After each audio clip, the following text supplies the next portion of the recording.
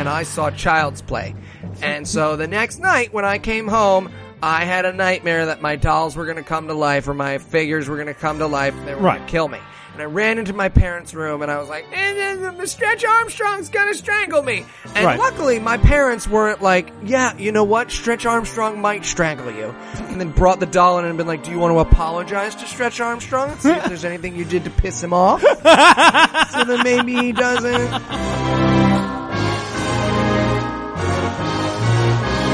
God awful movie.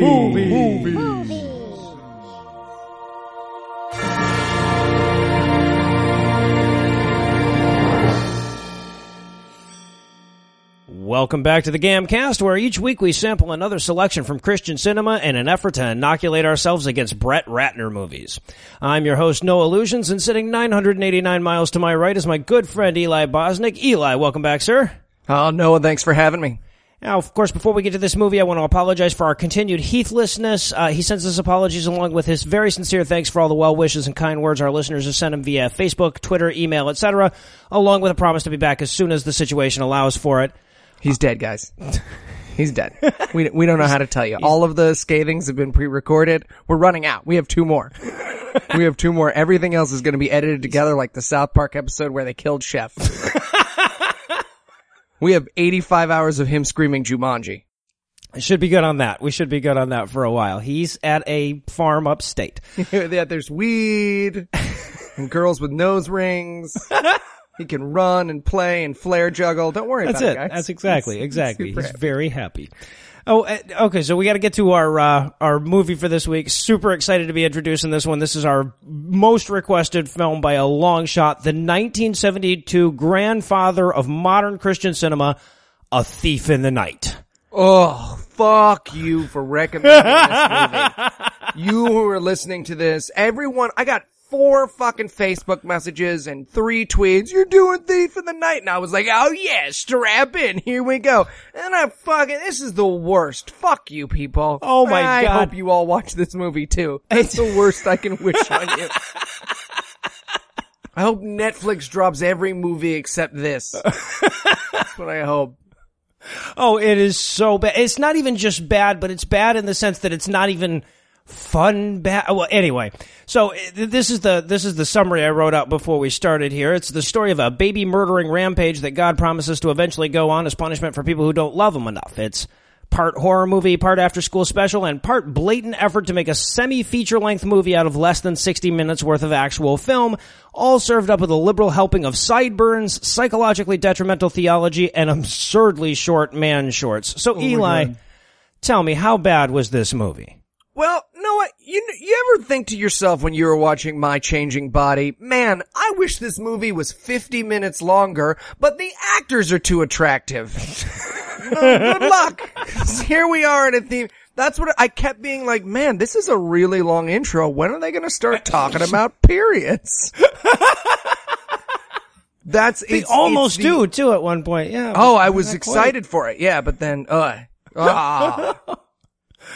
the only thing that kept me going through this movie is how ugly all the people were in it. I thought the people who really enjoy it, when Eli goes off on the looks of another human being, are really going to have fun this week. You're in luck. Now, I have to say, what struck me most about this movie was its total lack of awareness of non-Christians. Yeah, I mean, because we've watched these rapture movies before, and it's always a bunch of atheists and Muslims and Jews left over. But in this movie, there are no atheists or Muslims or Jews. This movie isn't a warning to people who don't believe in Jesus. This is a warning to people who don't believe in Jesus correctly. Yeah, there is absolutely, the part of the fun of and having watched now 3 times, I've watched The Rapture 3 times. Right. Because of you fuckers. I've watched The Rapture 3 times. I've spoken to my sister twice this year, but I've watched The Rapture 3 times. And part of the fun of The Rapture is everybody freaking out and losing their minds. This is, I think we can say, the calmest and whitest Rapture out of all the ones. It appears that everyone's gone. No need to lose our minds here. No, let's not freak out about it. Let's keep it calm. All right, keep it orderly. Okay. Can someone hand me a scotch? It appears my wife disappeared.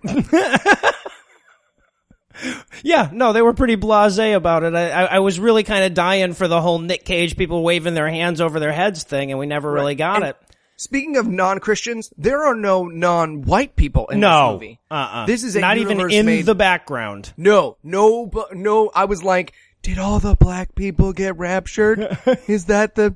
No, they just didn't have any black friends. The 70s. Well, see, now that was one of the real challenges to me in breaking down this movie, is that we have to separate what's bad about this movie in particular versus what was just bad about the 70s. Yes, exactly. Because that's a huge problem. Is you're like, because a lot of my notes here are about how short the shorts were. Mm-hmm. I'm just like, I can see his balls. Like, they're not even covered by cloth. It's not like, I can see they're hanging very clearly out of one side of his shorts. But that was just 1972, man. You know, that was people who had good beliefs and bad beliefs. Peter Boghossian running around with a ball hanging out. You know, so I can assume Hitch was running around with those fucking mutton chops that character had.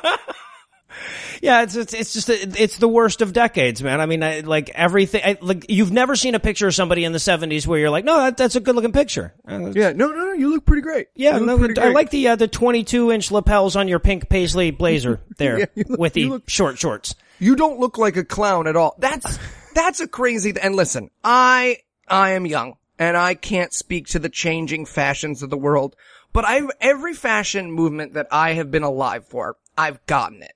I haven't liked it necessarily, but I've gotten it. I've looked at stuff in the 80s, I looked at stuff in the 90s, I look at stuff today, and I'm like, I get it. You put on less clothes so people can see your body parts. I get it. But in the 70s, it's not even less clothes. It's just like, you know what people want to see? Belt buckles. It's just crazy. It doesn't make, it's like for 10 years, we were just like, no. Here's how we're doing clothes. We're gonna dress like an insane clown had a nightmare. That's what, for 10 years, and then we'll go back, and then in the 80s, everyone will wear suits again. But for 10 years, we're gonna have a gap where all suits look like a weird, like, we fight holes in teeth. We fight holes. That's what everything's gonna look like. All right, well, obviously we're itching to put this sordid abomination behind us, but before we do, we're going to pause for a quick musical interlude, and then when we come back, we'll break down the ass cancer of cinema, A Thief in the Night.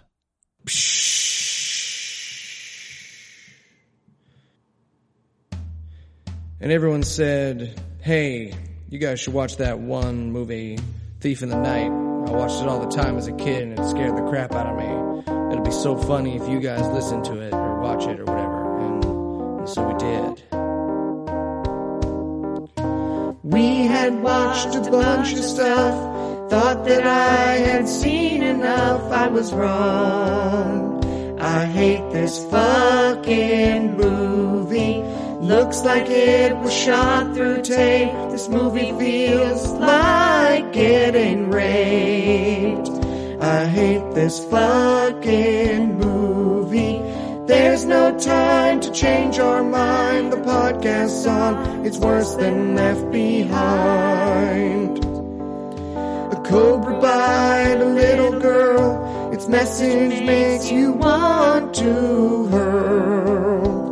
I hate this fucking movie. Two men watching this instead. We could be drilling holes into our head. I hate this fucking movie. There's no time to change our mind. The podcast's on. It's worse than Left Behind. Everyone in this movie's white. How do the people who made it sleep at night? I hate this fucking movie. Fuck you too, everyone who told us we should watch this piece of poo. I hate this fucking movie. There's no time to change our mind. The podcast's on. It's worse than Left Behind. I miss Nick Cage and David R. White. How could we have been so blind? The listeners spoke, our spirits died. The podcast's on, and this is worse than Left Behind.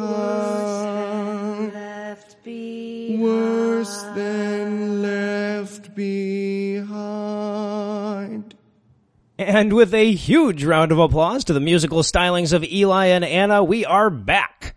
And I've got to say, this may not be the worst movie we've watched, although it may be. But I think that I hated this one the quickest of any of the movies. And again, it's the podcaster in me. But when the ambient hiss in the movie is like drown out the dialogue bad, that's all it takes for me to hate you as a movie. Right, yeah. The first 12 seconds of this movie, I was already like, oh, no, tap out. Yeah, exactly, tap exactly. Out. I wrote, I doubt Jesus, because, so you get this the ambient noise, then a super loud clock ticking, and then a Jesus quote all in caps. And so I wrote, I doubt Jesus used an exclamation point and all caps like my grandma on Facebook.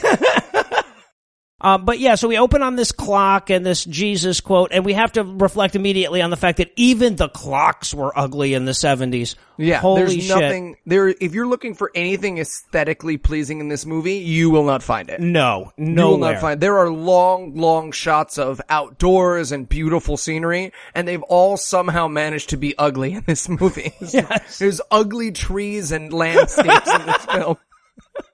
We found the only ugly mountains in the world. That's where we're going to shoot the last 4 quarters of this movie. Right, and by the way, just to make sure that if the ambient noise wasn't enough to get me, within 8 seconds of this movie, we get the bullshit gasping, sitting straight up, waking up thing. Yeah, I wrote atheist bingo. Somewhere Noah is upset. Yes, exactly. So our main character, Patty, is waking up, and on the radio, she's hearing about the rapture. We're going to go back to this scene a couple of times, but on the radio, there's just some guy going like, yeah, it looks like the rapture happened today. About 1 million people are gone. Very calmly. Yeah. Guys, I've heard newscasters freak out of water skiing squirrels more than this person is talking about that. You see him? Look, he's adorable. But no, and like, it's just the weirdest, yeah, it's just like he's given the weather report or whatever, you know, it's gonna be partly cloudy with a chance of brimstone. And we basically just get, like, him going like, some people think it's the aliens, some people think it's the rapture, we haven't determined that quite yet, but definitely millions of people who used to be alive are no longer on the planet. Right. But you know, we're not rushing to conclusions here that the thing that everyone's been predicting happened word for word. I just want you to know we're not jumping the gun on this. We're thinking reasonably. And again, I would wish one of these movies, and listen, we have somewhere between 9 and 150 Rapture movies left to watch. Yes, I just want one movie where the radio comes on and the guy's like, holy fucking shit, you guys, it was the Rapture. No, it's 100% the Rapture. This is what happens in the Rapture. It's the Rapture. It's the Rapture. The Rapture. The Rapture. Okay, no, get your hands off me. Get your hands off me. So yeah, he's not okay. Nor is anyone. But now there's one thing. Okay, so like we get the Rapture on the radio, and then we get this woman waking up and sort of like running around her house looking to see if her family's raptured. Indeed, they are. Right. And the only reason I want to mention this is because she runs into the bathroom. Yeah. And at first I thought to myself, why is there a CB radio sitting in the... Exactly what I wrote. I wrote, why was someone listening to the radio in the bathroom? But that's a shaver. Yes, apparently that's how they shaved in the 70s. That's why their fucking sideburns and shit were so fucked up, because they couldn't... I would grow a mustache too if I had to lift 200, if I had to deadlift 240 pounds onto my fucking face. I have a television in my pocket that's smaller than what that guy used to shave his face. That's another thing about this movie that I found very pleasurable. While my brain was trying to escape the fact that there wasn't a plot and nobody ever said anything, because I would look at just the different technology and I'd be like, look at what a miracle we live in. Yeah, no look shit. Look at what a fantastic the shavers used to be the size of what is currently the fastest computer in the world at that time. Right. Oh, and then some. Yeah, exactly. By manifold. If I had walked in to NASA with my iPhone, they would have been like, hey man, do you want a blowjob? Give me that right the fuck now! That thing looks to be about half the size of what I use to cut the hair off my face. and it's not plugged in like a miracle. Yeah, right, exactly. I wouldn't be surprised if the dude had to pull start that. So yeah, she realizes her family's raptured. She drops to her knees and starts crying or whatever. And then we go to rock and roll Bible study, I guess. I don't know but there's a, there's a band sitting there as though they're about to play music, but instead there's a guy who looks like, he looks like they mostly fixed the guy from The Mask that Cher was fucking. And he's telling everybody warning everybody about the rapture. Yeah, he's delivering the world's most boring sermon, and this character has one purpose in this film, which is to describe all this crazy shit that makes no sense. Like, he's just talking about the weather, man, because throughout the entire film, he's just like, and then demons are gonna jump out of the floor, and they're gonna grab you by your B-52s and bring you down to hell. And at only one point in this movie does someone go, hey man, just because you're talking like it's the 70s doesn't mean that we don't react like you're saying fucking crazy shit, right? But indeed they don't. Everyone in this movie is just like, hey, what do you want for lunch? I don't know. How about a sandwich? Also, did I mention I can see out the back of my eyes? Yeah, man. Great. Let's go to the carnival. So they're all standing there and there's just like instruments. So I wrote in my notes, why are there instruments? Are they going to play a song? And they are. They are going to play a song that, listen, beware. Do not listen to this song unless you want to have it stuck in your head for the next 7 years of your life. And it's not only is it a catchy song, it doesn't make any sense musically. Not only is it a catchy song, but the lyrics don't make any fucking sense. No, they're crazy. So you're gonna be trying to take a shit or live your life and you're gonna be like, wait, why would a piece of bread buy a bag of gold? There's less people now. That doesn't make any fucking sense. That was my whole week this week, is just walking around being like, why did everyone get trampled? Everyone vanished. Who got trampled? That doesn't make any sense. Was there a specific trampling? Is trampling a thing? So listen, you can listen to this version if you go on YouTube and you look up I Wish We'd All Been Ready, Thief in the Night. You'll see the version that's in the movie. This whole movie's on Vimeo. But if you want to listen to just the song, you can listen to just the song, but I'm warning you that for the next month of your life, you're going to be like, I don't understand. I get it. And by the way, I came up with a whole theory. I was like, I get it, because the Vatican got raptured and they have a ton of gold. So like, gold's going to drop in value. Is that what they're talking about? What the fuck was this movie? And then we cut to I guess basically this is now the opening shot of the movie, and it's a fair. It's like a carnival, except for like, it's being shot to look like it's at a horror movie, but it's just a regular carnival. It's being shot like it's at a horror movie, and there is a demon Santa ho-ho-hoing in the background for about 85 minutes. The opening is like, ho-ho-ho, and you're like, oh, Santa went to this carnival, but now he's being waterboarded. Is that the shot that I'm about to see? And among the shots, we also see a Sambo painting. Oh, thanks, 1972. A Sambo painting. It's the closest you're going to get to a non-Anglo in this movie. And I did, okay, so then we got these three girls who are apparently this Christian rock band thing was at the carnival, and they just stopped at the Christian rock band thing, and now they're walking out through the carnival. And I thought immediately, God damn it, I wish that women in modern Christian movies wore dresses that short, but they don't anymore. That would be great. So we're meeting Diane. Or pigtails that pigtail, you know what I'm saying? Yeah. The main character of this movie, the one who's the Christian, who we're going to talk about in a little bit, she looks like, I don't know, if you ever watch porn that's obviously trying to be child porn with grown-ups, that's how this character looks and acts the entire film. It's just where you're like, oh, this looks like a thing. You click it, and it's just like, I just got back from high school, and you're like, whoa, hey now. Hey. I thought the entire time that Marianne escaped from the island after all. Yeah, exactly. But so there's three girls at the center of this movie, Jenny, Patty, and Diane. Okay. Immediately, I like all of them except for Jenny, because they're talking about, I guess they're walking out of that thing, and the pigtail girl is going like, I don't know, what do you think about all that Jesus stuff that he was rambling on and on about before he started frothing at the mouth?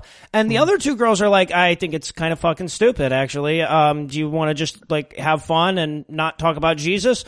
Right. Now, who is Slutwink? One of them's Slutwink.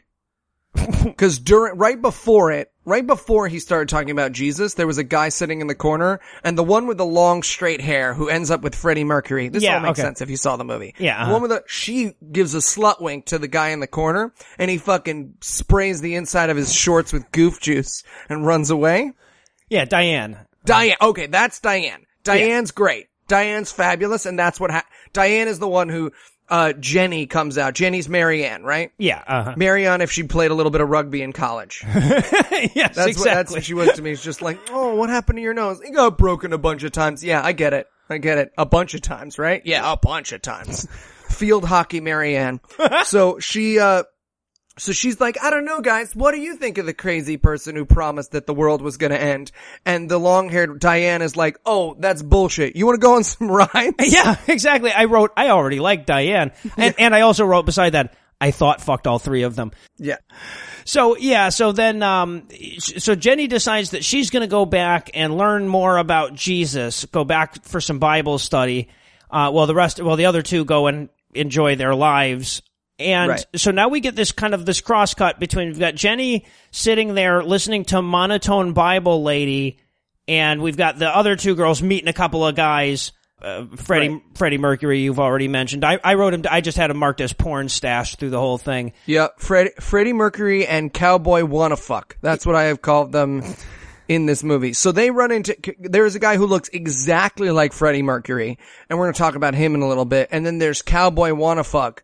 And I want to talk about Jenny's time that we're cutting back and forth in the teen center. Yeah. Because the teen center, she could not be getting more indoctrinated into a Manson cult. Yes. If Charlie Manson walked through the frame and was like, hey, helter skelter kids, I'm gonna kill some people. And then wandered back out again. The first line that we hear being said to her is, it doesn't cost anything but your life. Yes. If anyone says that to you, you should run. Yes. Anyone that says it doesn't cost anything, you run. Stab anyone who tries to stop you on the way. Right, exactly. Oh, which way's the exit? Great. Would you like to see how fast I can run? Cause you're gonna. But instead of that logical reaction, Jenny goes, that seems like a pretty high cost, I think. Seems like it makes sense to, I don't.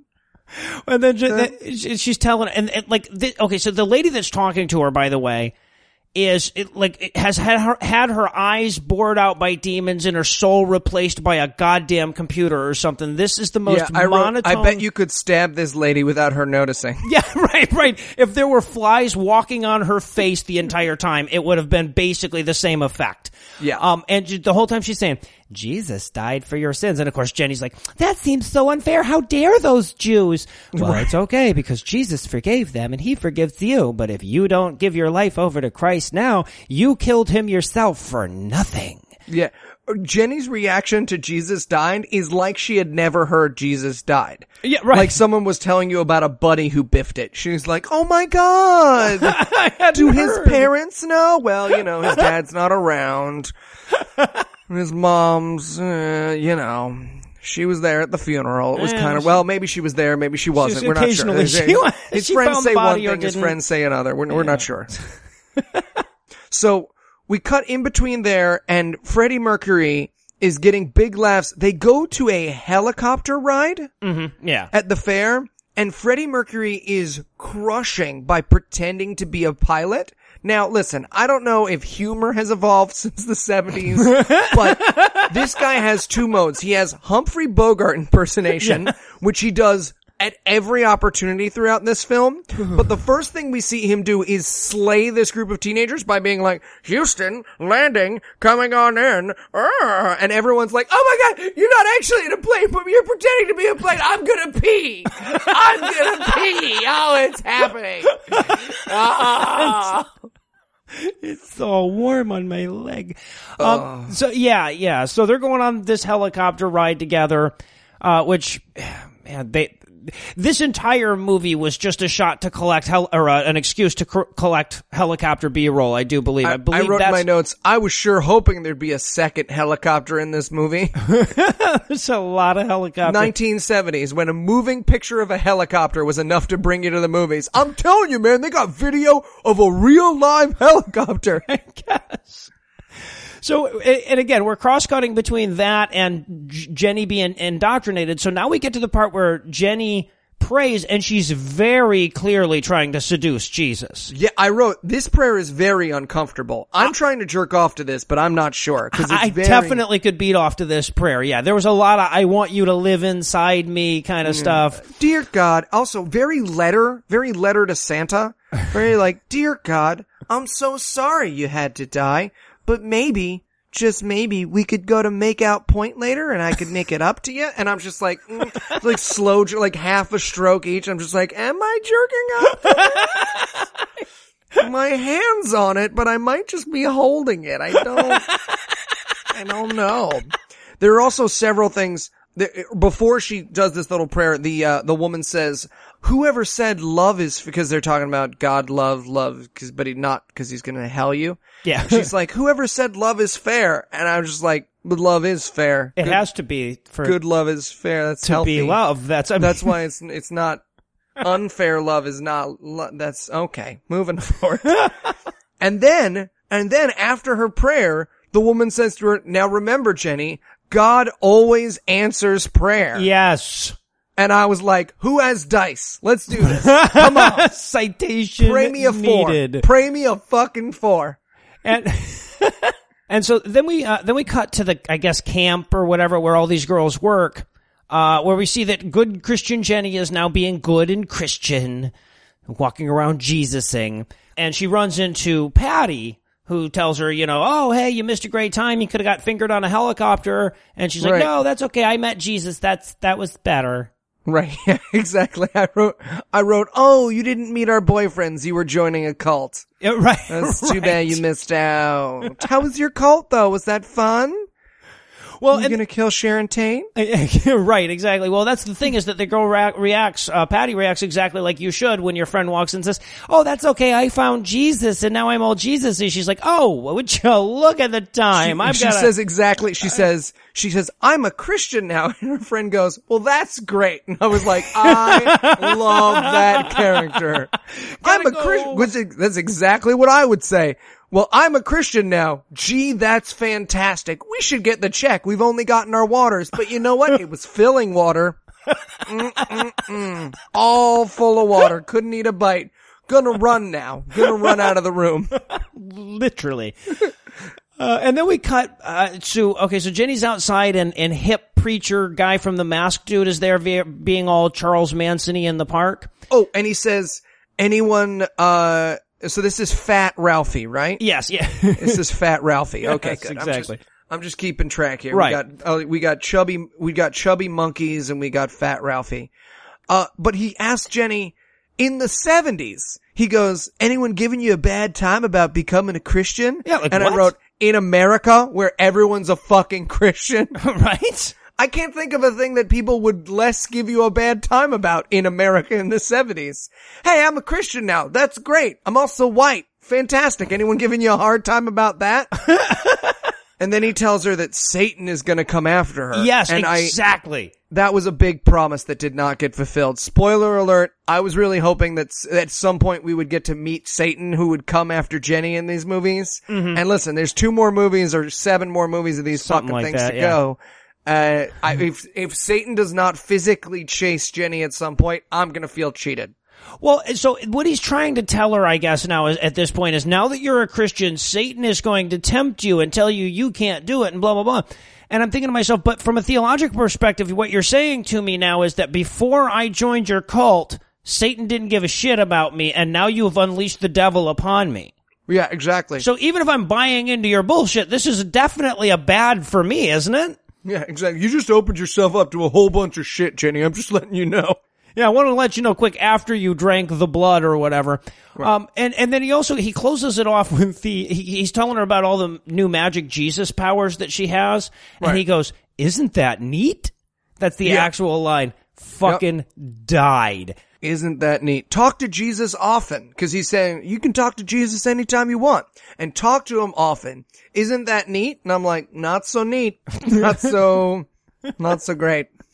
And then we close off with this awkward, somebody shows up to invite them to the next scene. You want to go water skiing? Yeah, exactly. So then we get a 72-minute water skiing montage. Yes, we do. Listen, and this is the first time I wrote this. This is the American International Gorilla Jag. There's just several long scenes where you're like, is this a music video? Is this I don't know. And can we talk about the musical? We've already talked about the opening song and shit, but the rest of the music this movie is scored like a fucking Bugs Bunny cartoon most of the time. You know, you literally get doop kind of shit in there. But in this particular scene, the music playing in the background of the water skiing, it's like a cowboy is about to get laid. Yeah, it's like music that a porno turned down. Right, yes. It's like, no man, I think, can we just get like some jazz trumpets or something? I feel like this is people think it's silly. They'll think it's silly. I don't think they're ready for this. It's gonna throw off their rhythm when they're, anyway. So yeah, and there's an insanely long amount of water skiing. I went outside, had a cigarette, changed the oil in my car, came back in, still water skiing. I kept waiting for it to end. I was like, okay, it's going to be over. Like, don't get distracted. I'm going to miss this movie. But I'm sitting there with my notes and so a little behind the scenes. I sit there with my computer on my lap, taking my notes, and I'm watching it on my TV, and I'm just, my hands are hovering over the keyboard, and I'm just like typing the word water skiing every 40 seconds. Like, water skiing. More water skiing. What if this whole movie's water skiing? I can't do an hour on water skiing. I went tubing once. This whole movie had me scared because there's like so many like Mono's Hands of Fate long walking scenes and shit like that. And I'm like, dude, we're going to get done with this movie and we're going to be like, okay, that's only 28 minutes. Yeah, we're going to end up as the untimed chess tournaments of podcasts. Yeah. They're on ESPN at 1:00 in the morning, guys. They're great. People start to talk about problems they're having with their wives. Just check it out. Just Google YouTube untimed chess tournaments confession. You will never, ever regret it. It's the best. But that's what this movie experience was. I was like, well, they're going to get to know some stuff about Eli. We're going to turn this into a biopic. Really talk about some real shit, guys. It's time to talk about some real shit. Oh, what's happening in the movie? I don't know. She's still being chased by a helicopter. Still water it's skiing. Been 85 minutes. So eventually the water skiing comes to an end. Thank God. We get them all, the three girls are now sitting around at a picnic table, chatting about their boyfriends, except for Jenny, who's a good Christian and doesn't have a boyfriend. Right. And this is the point where you really do think, oh my God, this is My Changing Body. Right. Because we're going to hear about menstrual blood. Well, Diane decides to give Patty the sex talk. Yeah. So Diane says like, oh, well, maybe I should tell you how penises and stuff work. And Jenny gets up and she's like, well, I'm going to go for a walk. I don't want to hear about all this. Right. I don't want to, I'm sorry. I just don't want to hear that kind of talk. And I had this moment where I was like, is that the 70s or is that just her?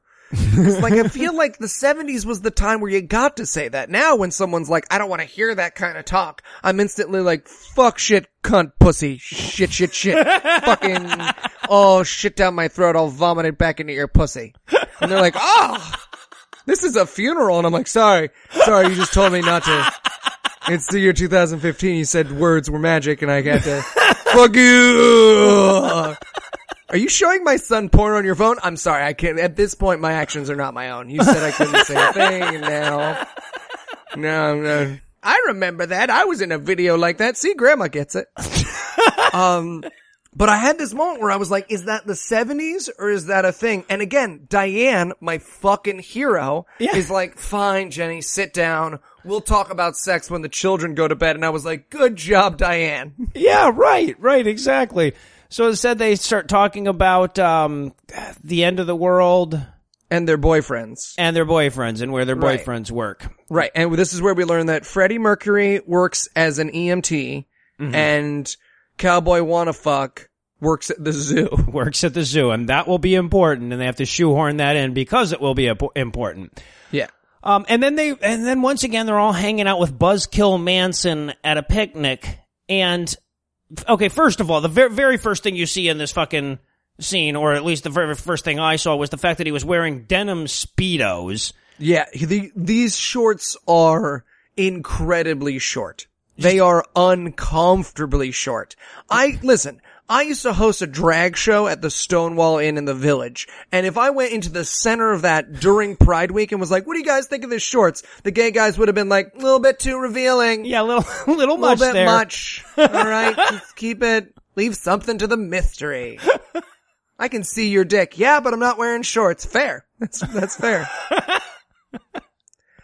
Yeah, they are insane. And also, I wrote in my notes, hey man, you're wrecking our picnic. Cause all this character does is very casually be like, it's gonna be a whole new ball game and evil will rule supreme. I wrote, this is not good picnic talk. No.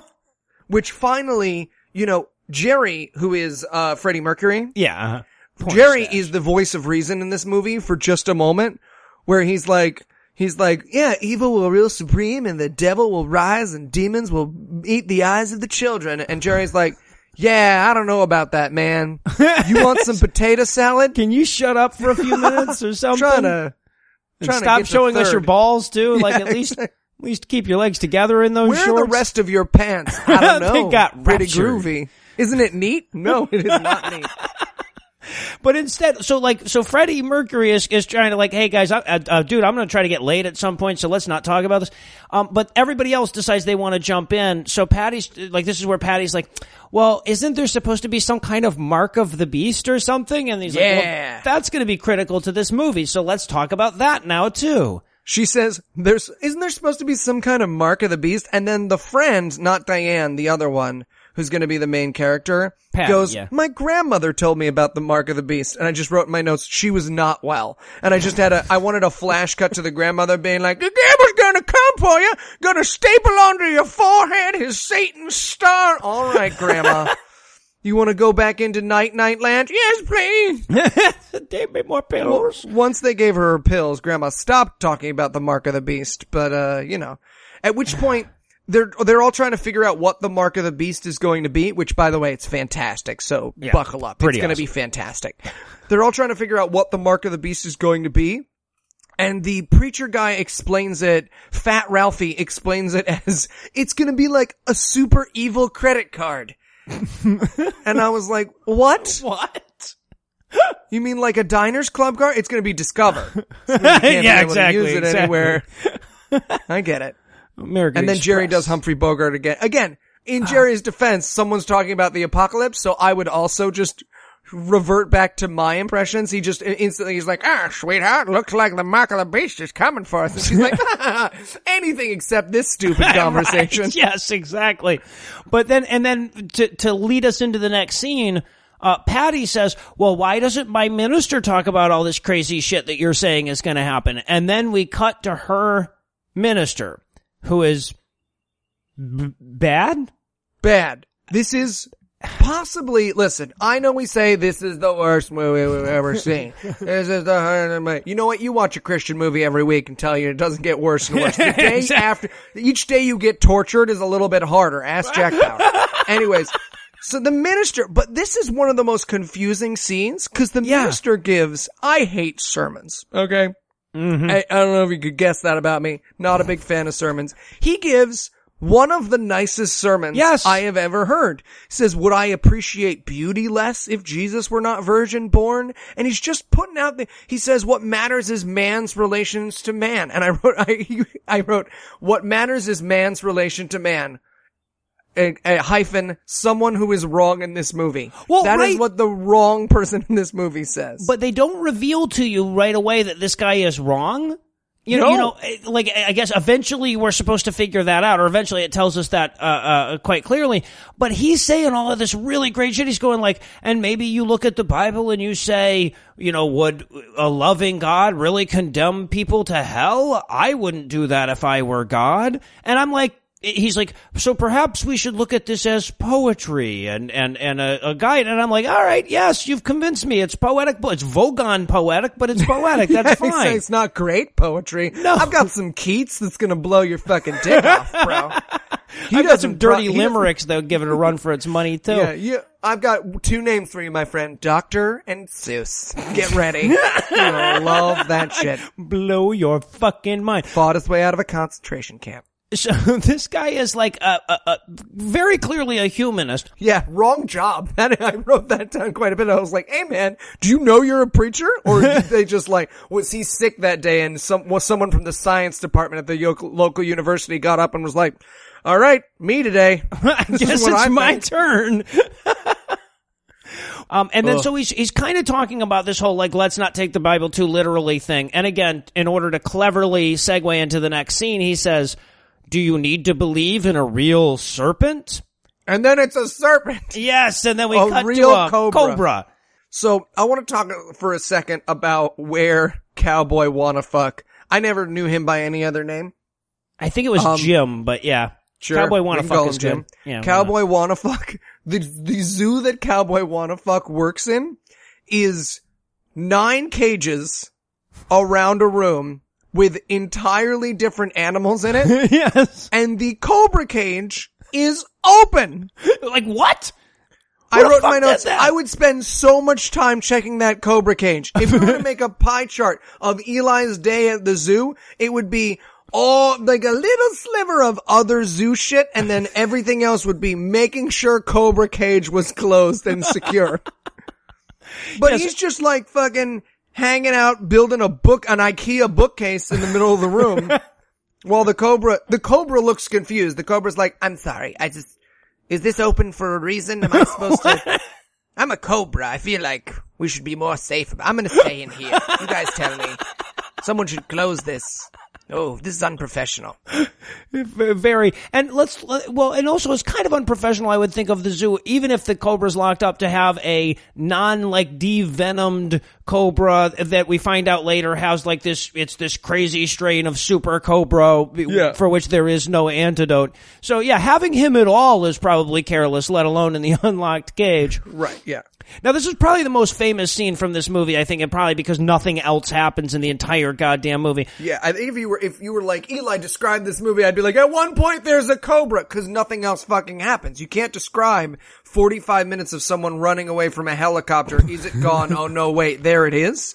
So this is what sticks with people. And also, I guess they used to show this movie to children, at least according to our listeners. They got shown this as children. So I get how the snake would have been scary to kids. So that probably would have stuck with you.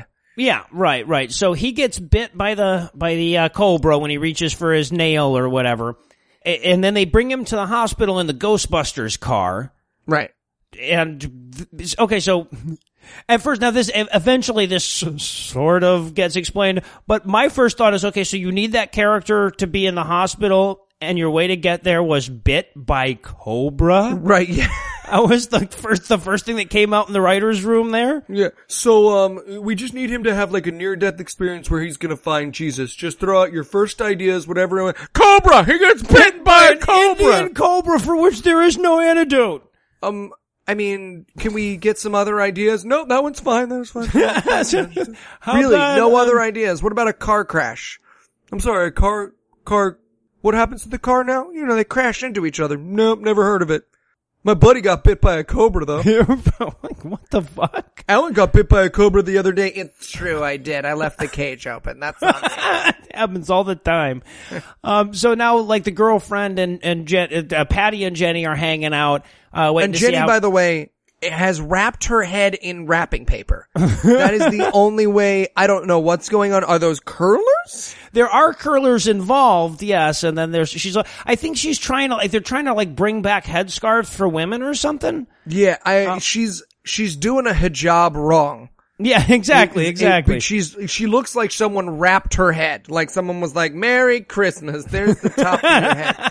It's fucking crazy. The doctor comes out and the doctor's like, well, he's got venom in his blood. So then we learn that there is no antidote for the poisonous snake that he just got bitten by. So here's what they're gonna do, guys.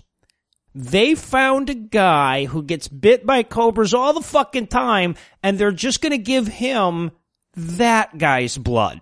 Right. We're going to give him a blood transfusion from a guy who's been bit by cobras enough that he's no longer... Now listen, this falls firmly into the category of things that I have no fucking idea whether or not they're real. But I feel like you don't develop antibodies to venom? Well, I don't know. There's Mithridatism where you can, you can become immune to iocane powder. I saw that in a documentary one time. But I don't know if it works that way with venom. But I'm pretty sure. I don't know.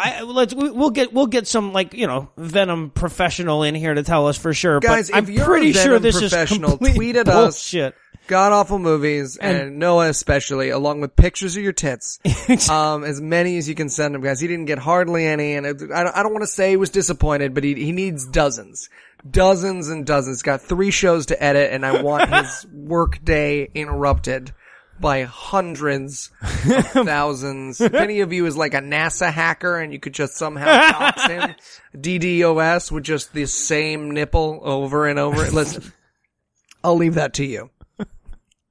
The good thing is that you also leave the editing to me, so no one will ever know. Next week on GAM, I am a fat.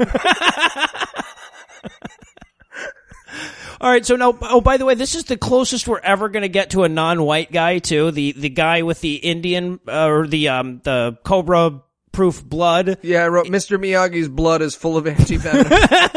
See, I thought he was the guy that tortured Mel Gibson in Lethal Weapon, but I was wrong, too.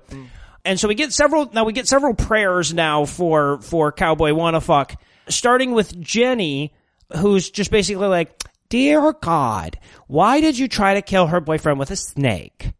I mean, I know you had your reasons. I'm sure there was something that you were trying to do or something, and I'm like, it's probably a mistake or something." Yeah, she's doing the equivalent of, you ever have friends and one of them does something fucked up to the other friend, and then you gotta make the phone call without pissing that first friend off. You're like, listen, I know there's 2 sides to the story, but you broke a vase over Jerry's head, because he's a fat Jew. And I'm just wondering, what kind of fat Jew was he that made you feel?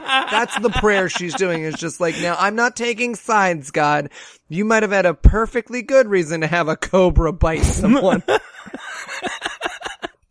So then they bring in the hospital preacher, and he prays over him, and Jenny prays, and then we're cutting back to the helicopter again. Yeah, again, We watch in real time this. It's like 24. We watch in real time this Asian guy travel from wherever the fuck he is to now. You saw Boyhood. Boyhood stole this from Thief in the Night, where they watched this, and we watched everyone grow up. As this man took a train and then waited on a bus and then took a shat on the bus. So he was like, oh, the bathroom won't close all the way. It's so fucking slow. But anyways, they pray and Cowboy Wannafuck gets better. Yes. God saved him from the snake that God sent him. Great. Is the movie over? Or is the movie gonna start? Right. What's going on? Yeah. So I guess we're now cutting to everybody's is about to go to church. Or they're meeting outside in front of church. And Jim, the Cowboy Wannafuck, shows up in a pink blazer. Yeah. Go 70s. And he starts explaining to everybody that he's a Christian now because while he was in the hospital hooked to scientific machines while scientifically trained doctors did science stuff to try to keep him scienced to life, somebody preached over him too. And that must have been... And listen, we all know what really cured him. Yes, exactly. And I wanted so badly for there to be a shot of just over his shoulder, the Asian guy who flew across the country to give him a blood transfusion, just being like, oh, nice. Really nice. Okay, well. Quite welcome. I brought this bean dip to share, but you know what? I just take it home. I just take it home. Fuck this. Fuck you all. Fuck you. I mean, I love that even in their own movies, even in a movie where you get to control the entire universe, you could have had the guy get bit by a snake and then the ambulance breaks down. Fine. Exactly. But even in their own fucking movie, they have the science and shit being done and the drugs being used and every other fucking thing. And at the end of it, he's like, well, it's probably the guy who came and uttered some magic spells while all the science guys were doing their science stuff. Fuck you. Yeah. Yeah. So then we get, the pastor is preaching, and I want to point out the pastor here reads not well. He's not a great reader. He's not an A group reader. He's not a green group reader. He's like, and then Jesus said, and I'm like, oh man, I wish this guy was better at reading. There was no screen test for this guy? So, also, there's a beautiful moment while he's preaching, and this is something exclusively from 70s movies. Exclusively from 70s movies in the United States, which is extras didn't know how to have, like, faces full of aliveness yet. So everyone could not look more bored or dead-faced while this guy is preaching. Yeah. He's like, and the Lord's, and you cut to the faces and they're all just like, well, they may have filmed it at a real church, too. yeah. Now, this is supposed to be the contrast, by the way, to the bad preacher that we got earlier that was talking about how you should just love people and how even if Jesus wasn't born of a virgin, it doesn't matter because you should still love your fellow man and blah, blah, blah. The evil guy that said that. Now we get a good preacher. And by the way, this is listed in the credits as good preacher. This guy is. Nice. And he says, let's talk about the end times. And the crowd goes, hooray! Let's talk about the end times. And he spends his entire fucking sermon talking about the Antichrist. The good preacher talks about superstitious bullshit the entire time. The bad preacher talks about loving human beings. Right. Their own movie. Yep. That's how we know. Once again, Christian movies have reversed who the good and bad guys are in every other situation. Yes, exactly. They just don't get this shit. So he's talking about the Antichrist. He mentions, how will we know who the Antichrist? And his answer seems to be, people will call him the Antichrist. All right. I was like, so Obama. Yes, I wrote that because he's going like, who will that leader be? And I'm like, ooh, I know. I saw the History Channel special, so I don't know if it's cheating, but What's so fantastic about this is there's a moment he shares a story where he's like, my neighbor in Nebraska got up to use the bathroom, and because his wife believes the crazy shit that just came out of my mouth, she thought that he went to heaven. Yes. This story is used to prove how it's impossible to tell the delusions of a scared woman at night from the reality I'm describing to you. Yes. And they apparently are not aware of the irony whatsoever. Oh, not at all. That's a story I use. That's a story. Yeah. If someone were like, Eli, what's your evidence against the rapture? And I was like, well, I knew a lady in Nebraska who thought there was the rapture because she was just a fucking crazy person. Because there was laundry sitting around. Yeah. Right, yeah, exactly. And then also, in this 1972 release, the pastor talks about how we are definitely in the end times right now because all of the stuff that the Bible said was going to happen is happening right now in a way that it's never happened before. In 1972. Yeah, it's important to recognize that all of the people you see in their 30s and 40s and some in their 50s, the people who thought it was the end times during this movie are dead now.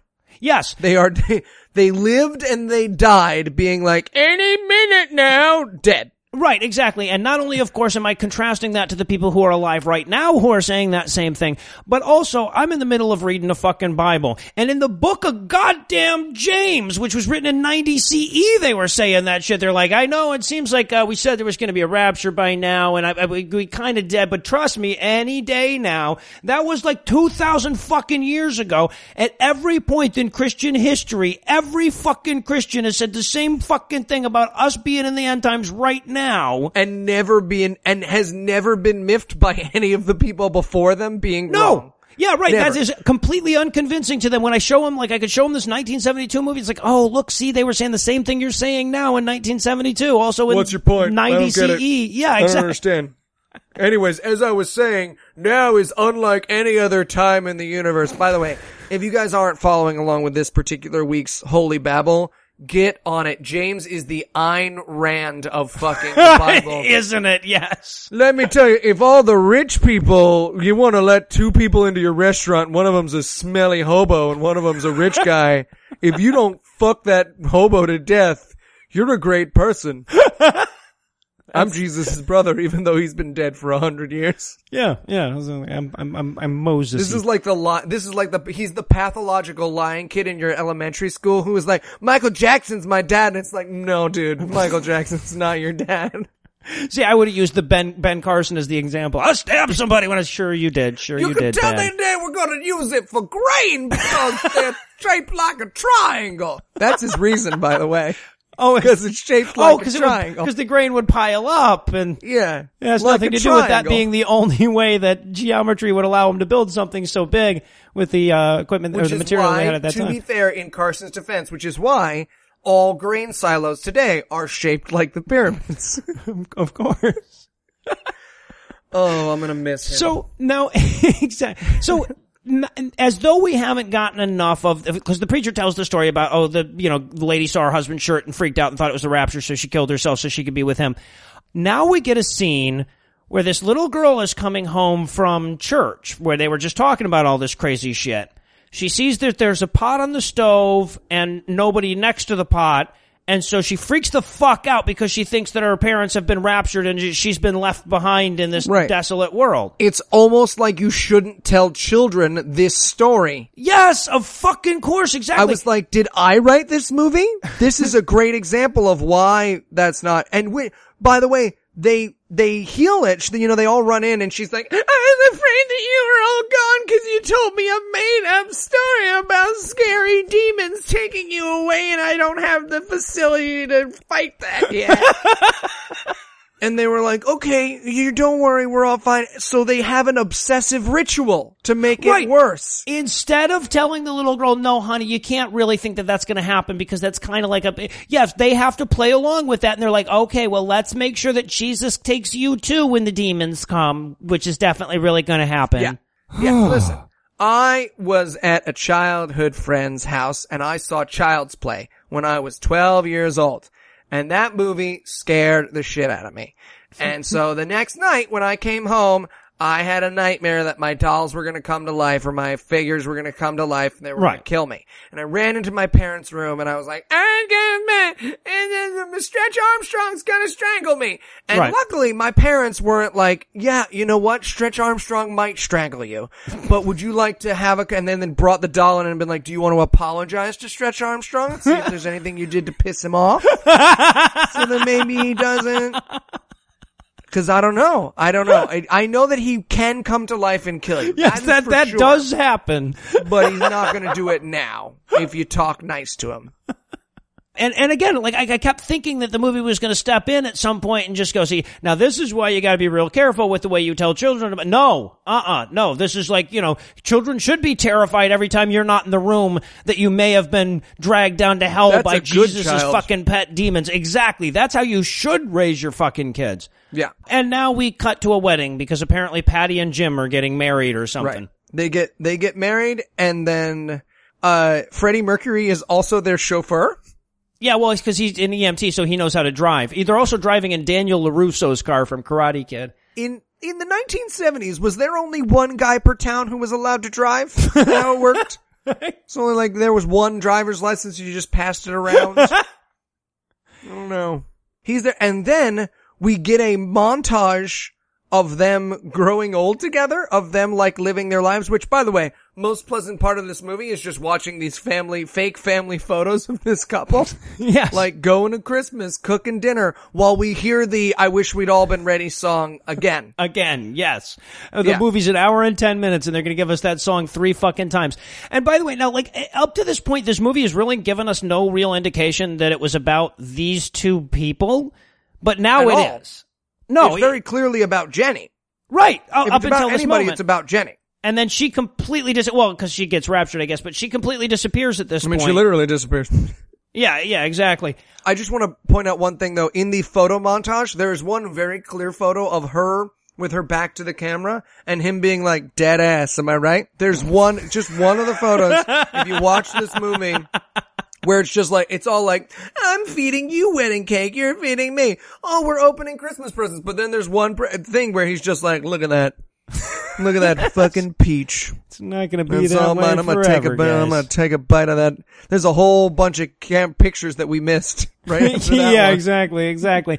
Now, this photo montage, by the way, and this movie does this several times. It took me a minute to figure out what was going on here. But they only had 53 minutes of film that they could use in the camera. Mm-hmm. And they wanted to make a 90-minute movie, which is why we see so many of the scenes over and over again, and why we get photo montages right in the middle of the movie that last for 4 minutes and shit like that. They didn't have enough film for a whole movie.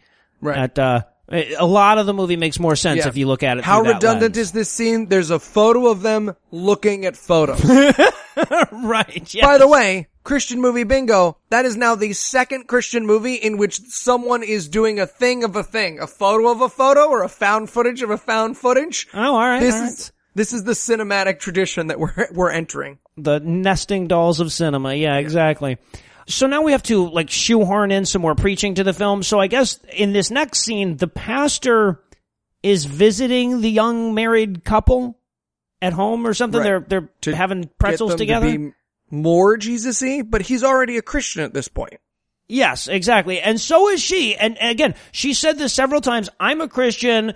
And, you know, I feel like it's enough that I've accepted Jesus as my Lord and Savior or whatever, and I do good things for people, and I follow the commandments. She said this multiple times through the movie, which is, again, the wrong way to believe in Jesus according to this film. Right. The first thing this preacher says is, God made us for himself so that he may enjoy us. Which, is that a thing? Again, I can't say how often in my notes I wrote during this movie, is that a thing? That sounds like a crazy scientist who builds fuck dolls. That's right, what that's, yes. That's a great way to describe the fuck doll that you made out of KY jelly and an old pair of pants that your ex left when she moved out. That's not how you describe the creator of the universe. Well, that's how they do anyway, yeah. Made us for himself so he may enjoy us. I'm just saying, if you ever meet me and I'm like, hey, I just want you to know I made you for myself so I may enjoy you, you have permission to stab me in the throat with a letter opener. I'm about to do some weird shit to you. You should run away. Get your pepper spray out. I mean, but that's kind of the point that Patty's making here, because she's like, well, I thought God was love, so, you know, would somebody I wrote love in my you... notes, God is love, he's just not like love. He loves he loves spending time with us. He has love for us. It's not you, it's not you. It's not him. you, it's God. And of course, then Jim has a really good question. He's like, well, if he loves me so much, why did he bite me with a cobra? It's because it was a test. It was a cobra test. Yeah. Yes, exactly. Cobra test. The test was he bites you with a cobra and then you die. Or you don't die. You don't die. That's his point. He's like, well, look at it this way. He could have murdered you, but he didn't. Which I want to point out how unfair that is, that whenever I tell someone that I could have murdered them, but I didn't, they call the cops and get a restraining order and no longer let me teach at their child's school. But when the preacher in this movie says it, he's just allowed to walk free. That's complete bullshit. Guys. And by the way, if you were wondering why, and believe me, I was, they went to all of this ridiculous effort with this Cobra blood transfusion thing, it was because that was supposed to be symbolic of Jesus giving his blood to save you, the way that Mr. Miyagi gave his blood to Jim to save Except Jim. Mr. Miyagi actually did it. Yeah, exactly. So yeah, because Mr. Miyagi exists, and yeah. I just wrote, at this point in my notes, I wrote, it's weird to see a time period when people were trying to convert people to Christianity who weren't old black women on the subway. It's weird. I was like, oh yeah, white people must have wanted to spread Christianity at one point too. That's fun. It's interesting fun. It's like to know. looking at dinosaur bones. Oh, someone who's proselytizing who's not Mexican. Adorable. Weird. So, yeah. So the minister makes this, like, very important point about how if God had killed you, you'd be dead. And then he just keeps talking for a really long fucking time. And I thought, like, the title of this movie should be, I Wish I Hadn't Invited You In, the movie. This was a bad, let's not invite them again, the movie. Exactly. And also I want to point out that sideburns make people look like early hominids. I'm so glad that those aren't a thing anymore. For most of us. I'm bringing them back. Bringing them back. Next time you see me, I will have the exact same Freddie Mercury look as the guy in this now, movie. I'll tell you what, that is a Patreon goal that would probably earn us some dollars. You know? All right, listen, people. Get Eli a porn stash. Listen, people, I will wear whatever I want. I sit behind this mic now. All I use is my voice. My fiance's kind of already got to marry me, guys. You can dress me however you want. I'll be your pretty little girl. I'll do a Donald Trump voice while you all shoot goof juice onto my face. I don't care.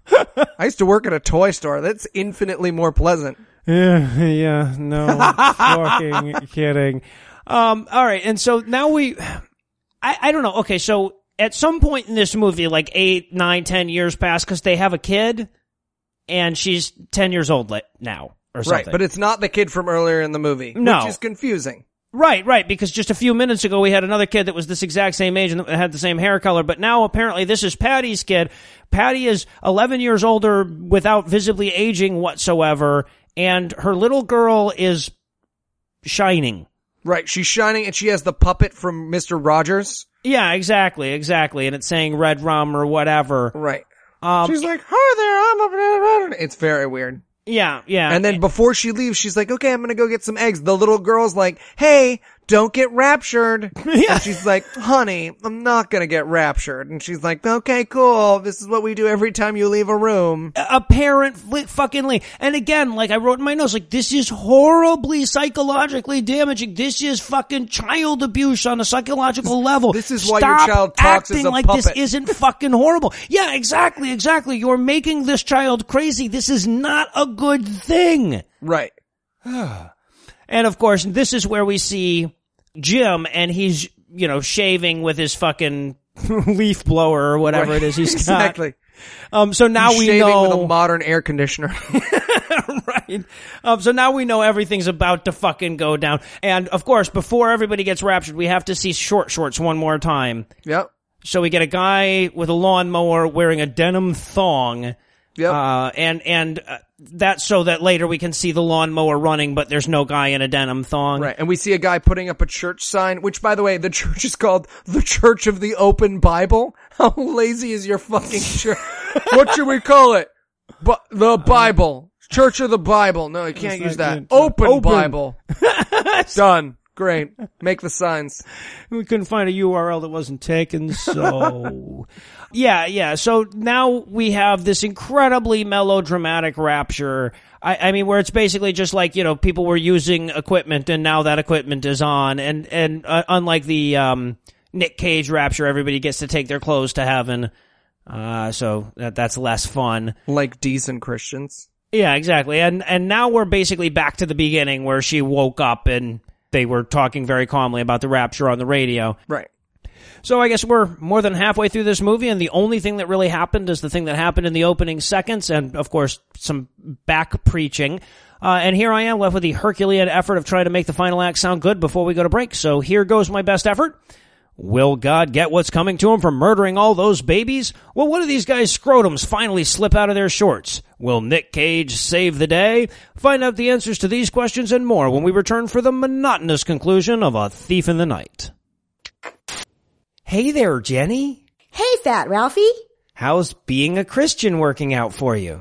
Oh, it's been swell, Fat Ralphie. All my friends get so inspired when I tell them about it that they remember they have to wash their hair. Well, cleanliness is next to godliness, Yeah, and it even works for my bald friends. Well, that's neaterific, Jenny. So, has anybody given you a hard time for being a Christian? What do you mean? Well, throwing eggs at you, trying to feed you to lions, not putting Merry Christmas on the Starbucks cups, that kind of thing.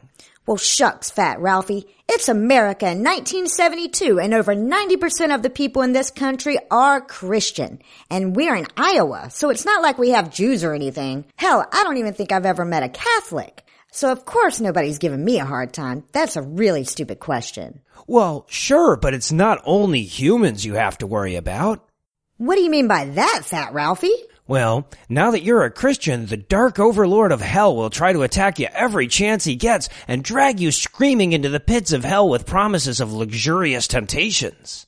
Golly, Fat Ralphie, that sounds a lot like the ramblings of a psychopath. Are you sure you're okay? I get that question a lot. Even the colony of leprechauns that live in my medicine chest doubt my sanity from time to time. But no, I'm perfectly sane and the demons want to kill you. Are you sure? Because that sounds like sort of an either-or kind of thing.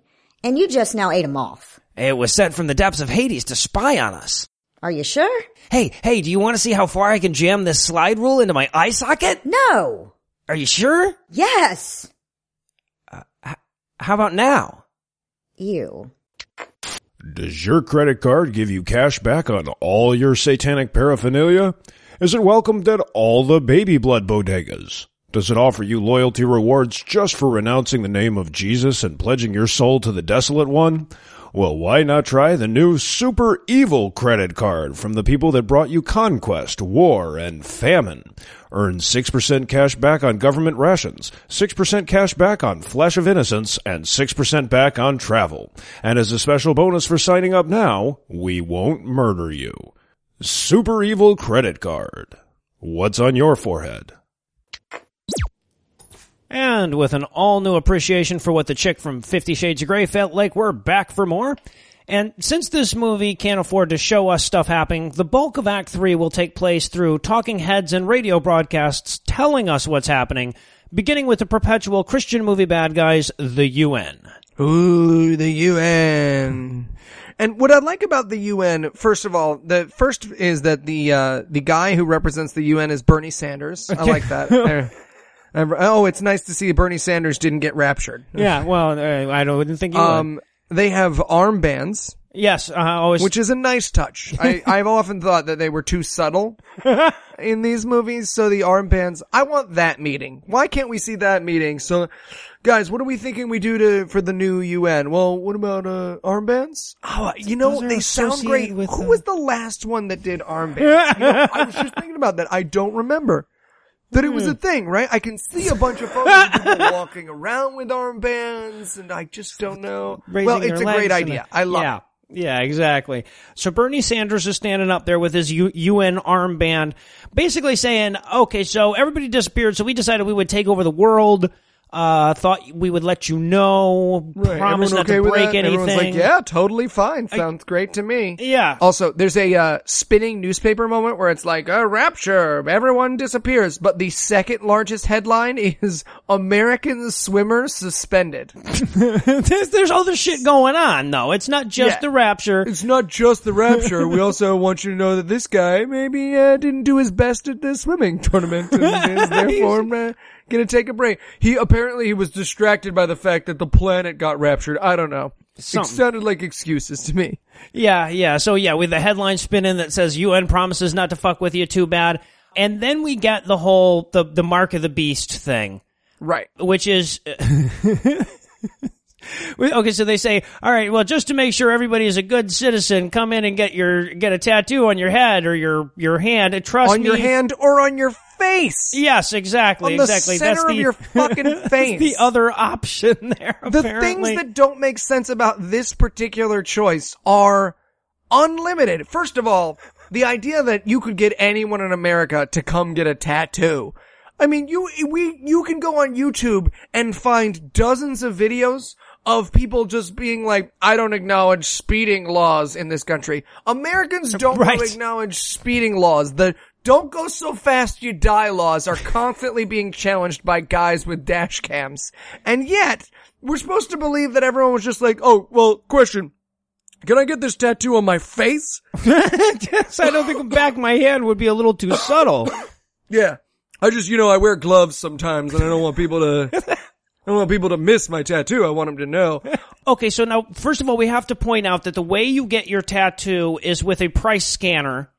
They hold up with a normal size electric razor. Yeah, exactly. They hold an electric razor up to your hand, and it goes, and it gives you a tattoo that certainly looks like it was just put on there with one of those little price guns that they have at the fucking supermarket. Yeah. But don't worry, trust us, it's a tattoo. We see a woman getting it, and she goes, "Will it wash off?" And I'm like, "No, lady, it's a tattoo." That's why we call it. I feel like you shouldn't have come to get your tattoo. I feel like you need a lot of things explained to you.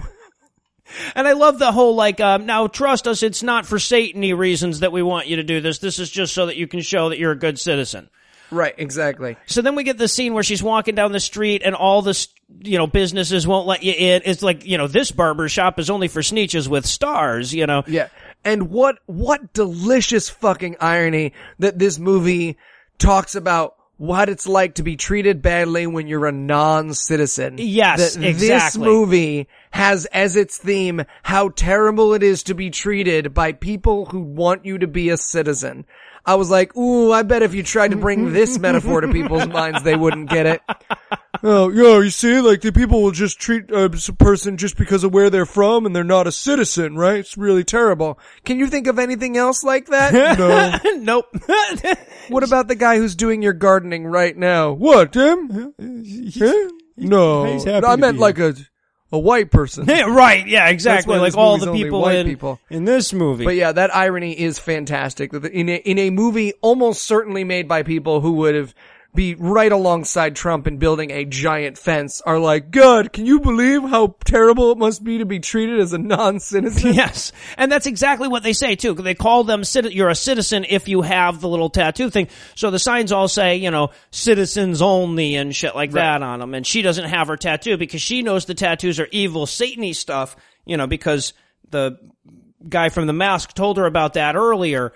Yeah. And so she doesn't want to get it. So then we cut back to her watching TV, and now the UN is stepping up their tattoo everybody on the forehead thing, because they're saying at this point, they're like, all right, so now if you didn't get your face tattooed, it's pretty safe to assume that you're probably one of the people that raptured everybody or whatever earlier. Right. We decided to, now, this might seem like a not logical step, but anyone without a tattoo is now under arrest.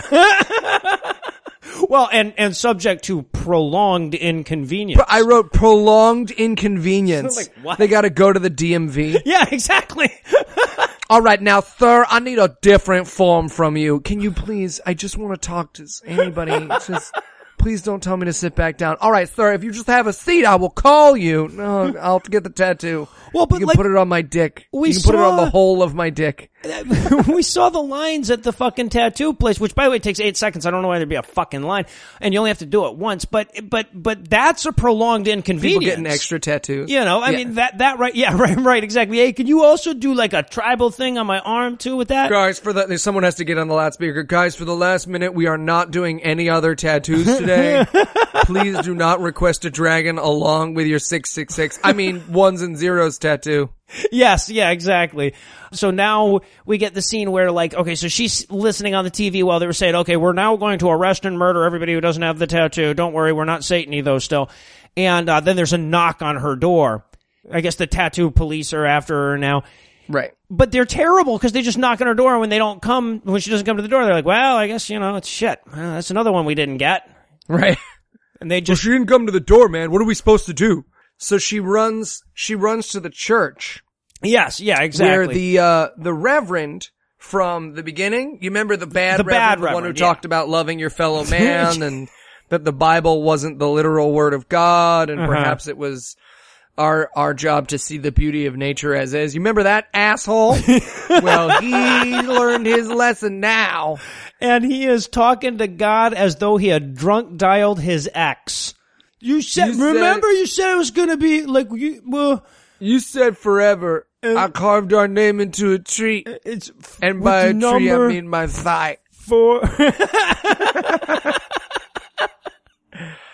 Also, I just want to point out, again, this is the third time I've now seen a person do the I was not a good enough preacher to God monologue. And it was weird to not see it done by a black guy. Yeah. I was like, interesting. And also, I now pictured, I was like, since the movies have been going back in time, since we saw the Nick Cage one, and then Left Behind, and now this, like, is the next Rapture movie going to be like a silent film where we see some guy in black and white being like, and the card comes up, I should have known better.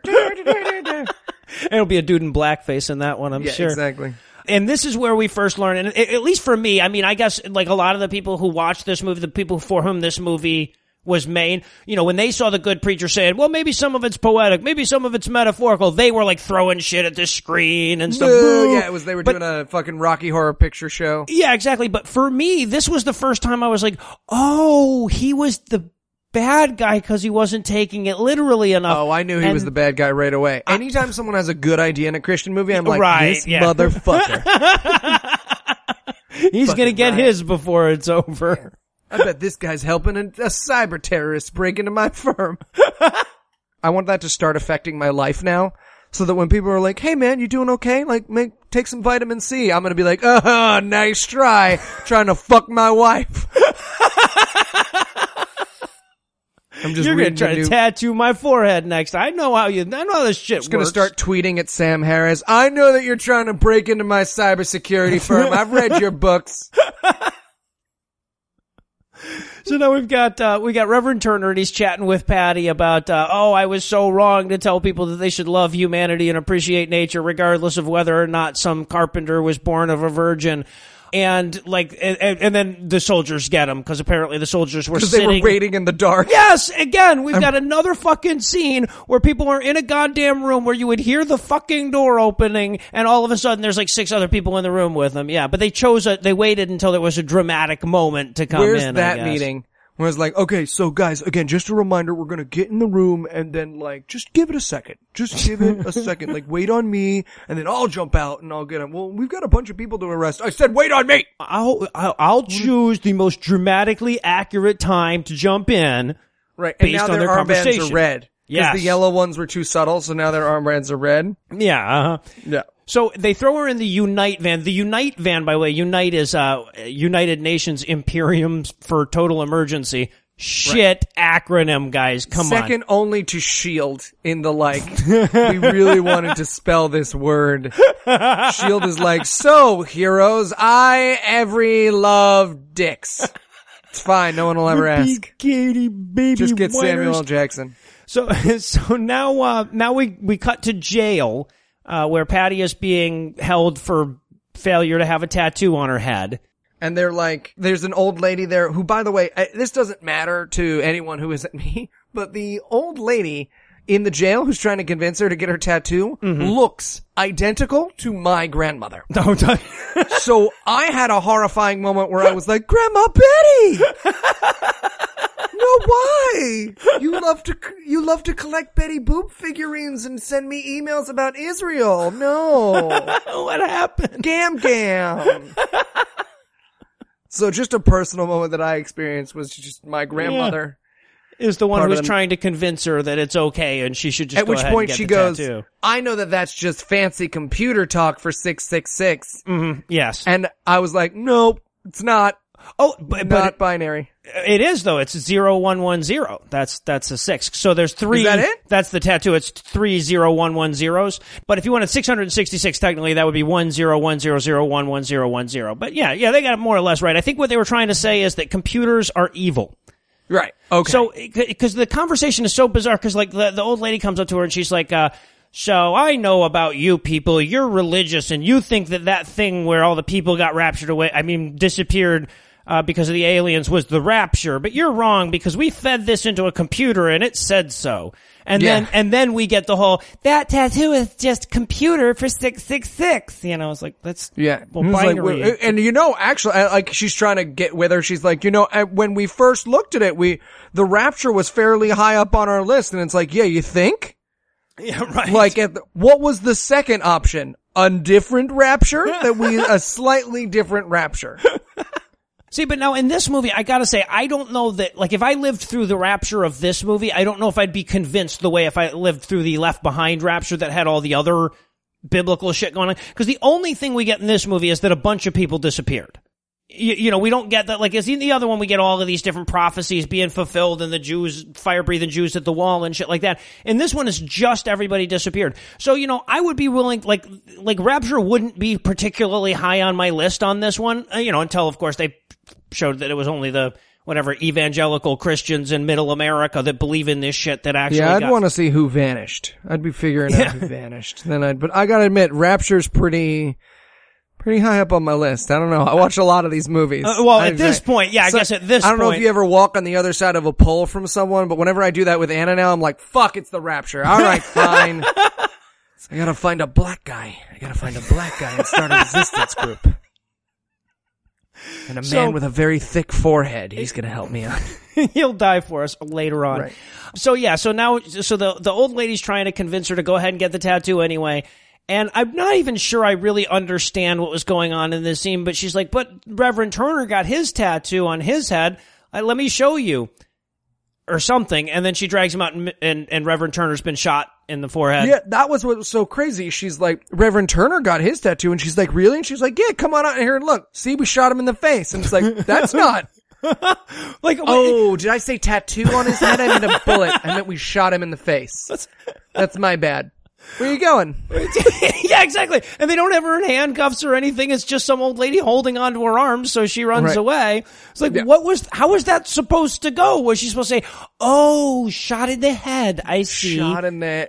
to be fair, though, that would have convinced me if they would have been like, no, man, look, your friend got it right. And I'll be like, oh, yeah. And then he was dead. I'd be like, so, can I get it on my head? I use this tattoo. Talk to me about both this. Both hands and you know what? I should get double, because I feel bad. I was so lazy. You know how it is when you get so busy, but he looks like, what do I do to not be that guy? Right. Well, and then that's the other thing too, is of course this movie hasn't taken any time whatsoever to establish that there's anything bad about the tattoo.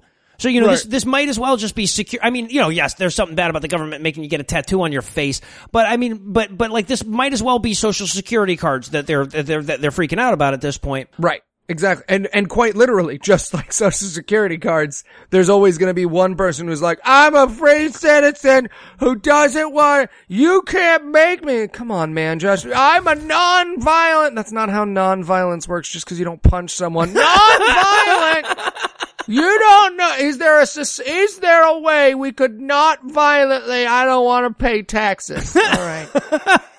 Just get your face tattooed, bro. So now we get to the chase scene. Now, this is what makes this such an awkward one for us to review. Okay, the next rest of this goddamn movie is this girl running through fields from a car and then a helicopter. Right. Okay, so first of all, can we reflect on the fact that the UN only has the one van? Oh yes, there is one van, and it is the only car on the road, and she is the only person out. Yes. We will not see another soul while she is being chased. She runs from the middle of a city to a dam in the middle of the country, a electrical dam. And again, we see this 24 style. We see every minute of this. Right, yeah, no, this is live, this is real.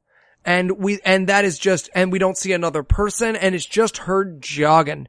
It's just her jogging for a solid 20 minutes. We do see two people, because at one point she turns the corner and there's two people that stop her and go like, hey, Patty. And they're like acting like pod people now.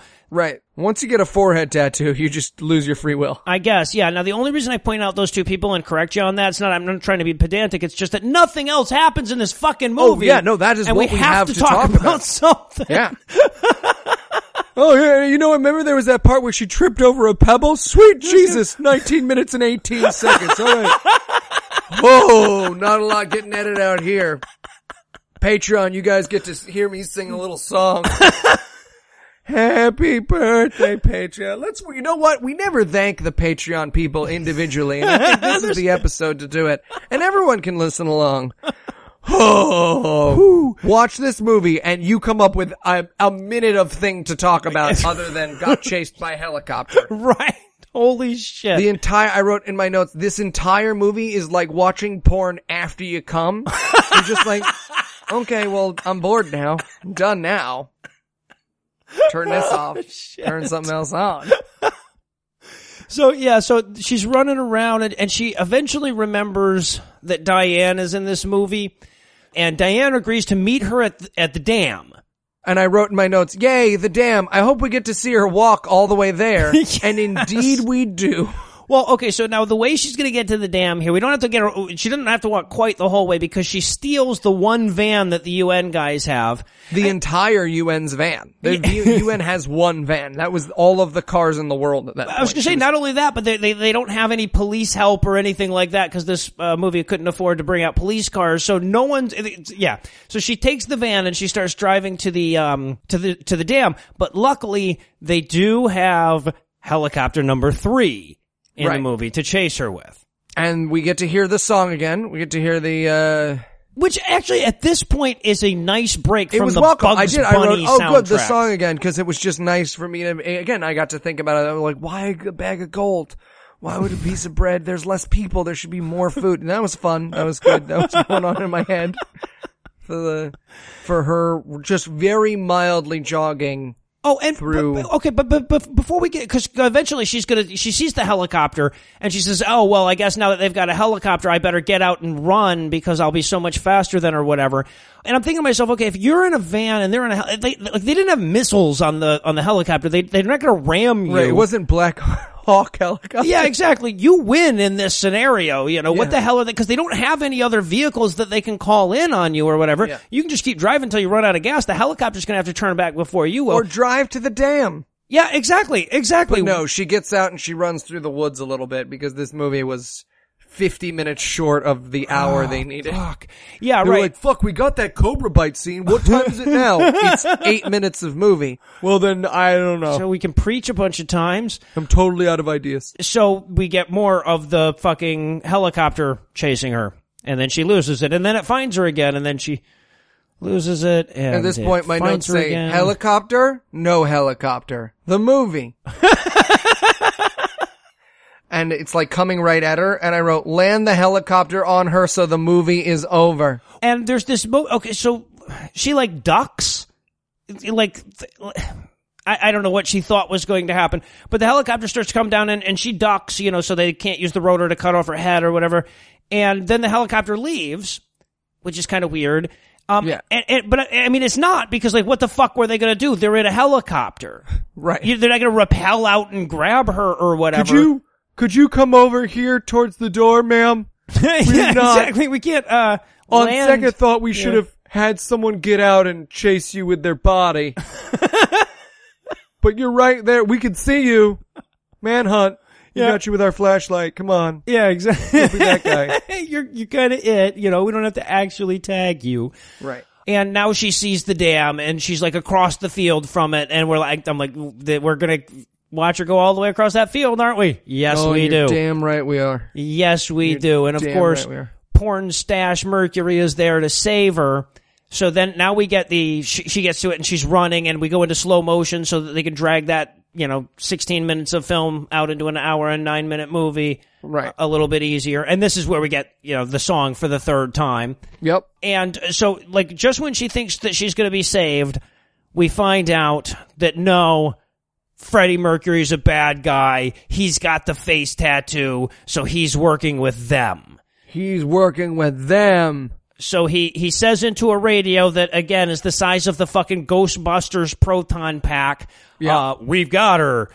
All men come in, or whatever. And of course, all men is the one helicopter. Attention, all units. It's just us, Dave. It's just us. It's I know. me I just and always Hal wanted to in say the helicopter. all I don't know what units. say attention, all units. It sounds way cooler. I was going to say Car 54, where are you? But so all units converge on their location, which means the helicopter shows back up again. Right. Lands. Yeah, exactly. But she just ain't gonna get her damn face tattoo, so she climbs over the ledge onto the little walkway or whatever, and Freddie Mercury in his fucking short shorts leaps over, and he's gonna get her, and so she climbs over the edge again, and I'm just like, okay. Jump so this movie's over. Right, yes, I'll exactly. I live near a bridge. If I jump near a bridge, am I no longer watching this movie?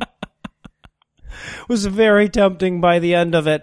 So yes, she decides to leap to her death from the dam rather than get the face tattoo of Satan. Or wrist tattoo. Or wrist tattoo. Right. Like they would let her do I'd the rather hand jump too. from a dam than get a face tattoo, but I'll get a wrist tattoo pretty easily.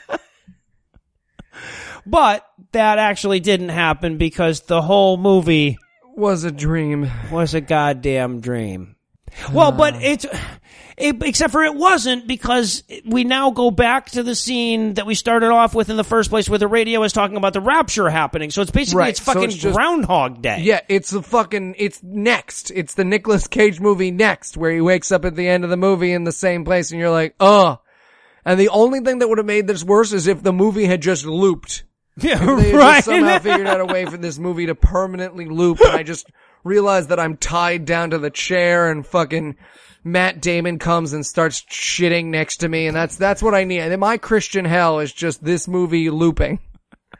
And I did notice too when they panned over to the clock this time, I'm like, oh, she gets up at 10:15. That's nice. Isn't that nice, right? Because that's how bored I was at this by the end of this fucking movie. I'm just like, oh God, Jesus, we're gonna have to try to fill about 30 minutes with her running from that goddamn helicopter, aren't we? I better know what time it says on the clock and shit like that. Maybe there's a dog in the background that yeah, exactly. is wearing a hat. Something. We're not going to cut to audio of my dog doing its tricks.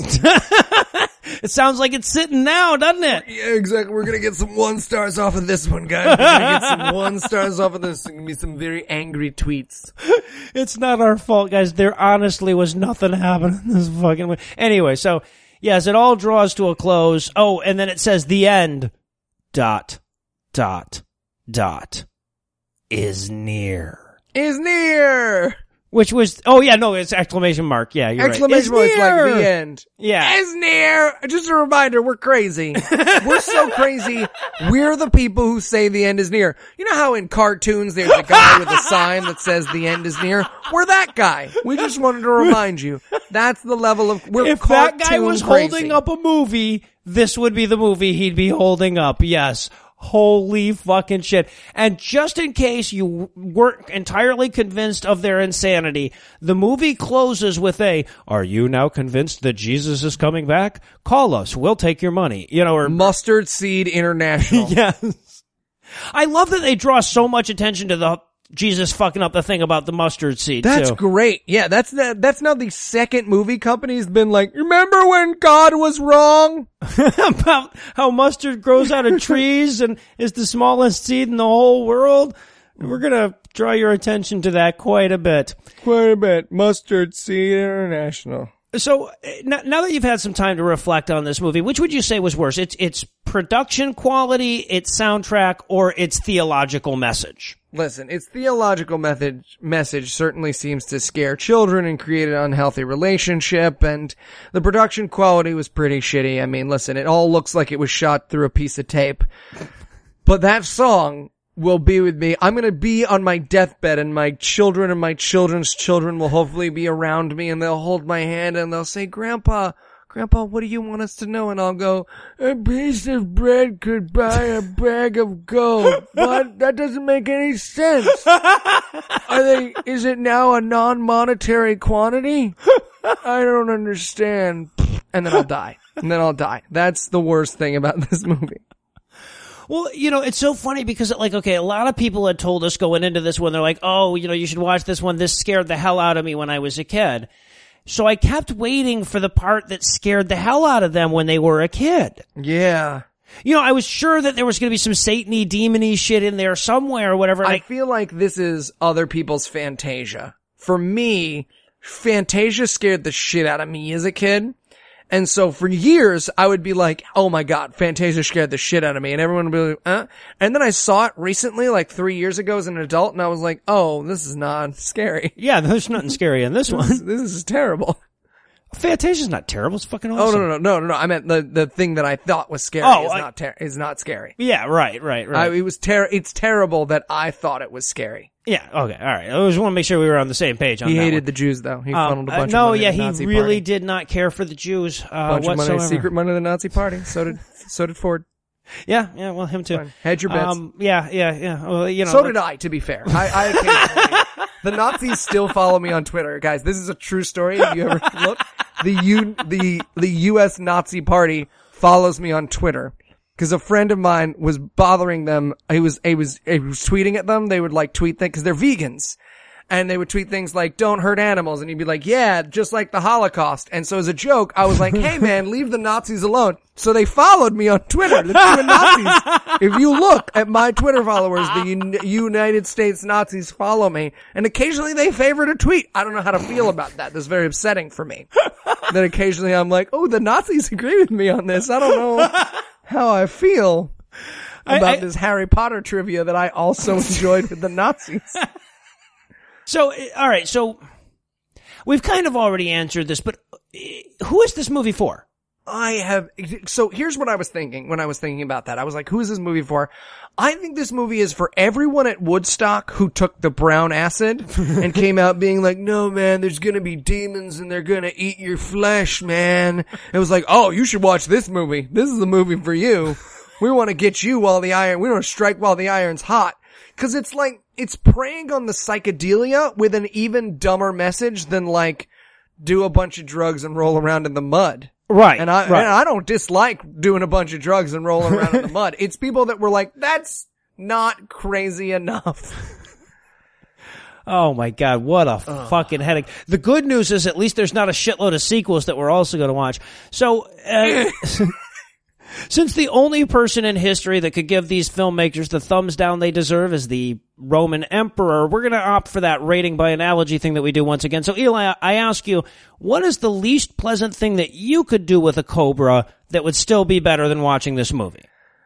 Oh, God. I would have to meet the cobra's parents, and then the cobra's parents are obviously uncomfortable with the fact that I'm not a cobra, but we still sit through an entire meal where the cobra's parents are like, so, what do you do? And I'm like, I'm a magician. And the dad like, ugh. And I'm like, oh yeah, I mean, I do other stuff too. I have a podcast. That's the level of discomfort. I would need a long, awkward meet the parents dinner. Anti-Semitic cobra parents, followed by a bite on the dick. Yeah, I take that over this movie. Yes, Yeah. absolutely.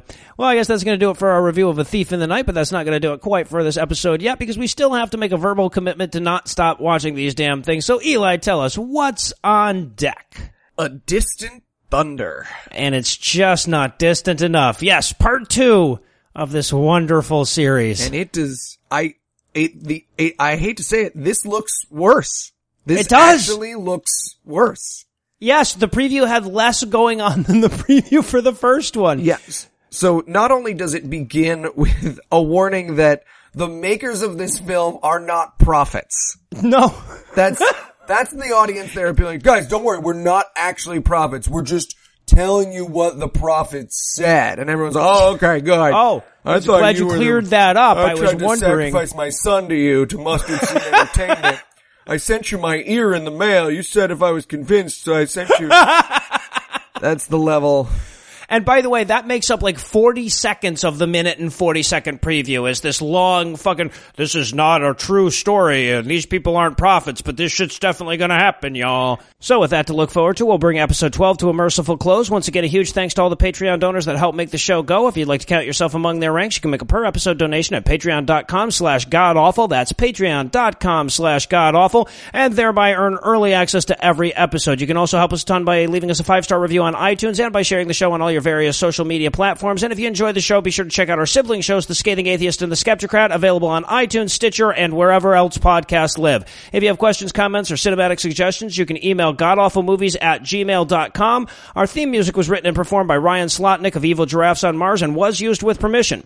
If you like what you hear more by following the link on the show notes for this episode. The music for I Hate This Fucking Movie was performed by Anna Phyllis Smith, and she's also very awesome. Thanks again for giving us a chunk of your life this week. For Heath Enright and Eli Bosnick, I'm Noah Illusions, promising to work hard to earn another chunk next week. Until then, we'll leave you with a guy from Brooklyn telling you to fuck yourself.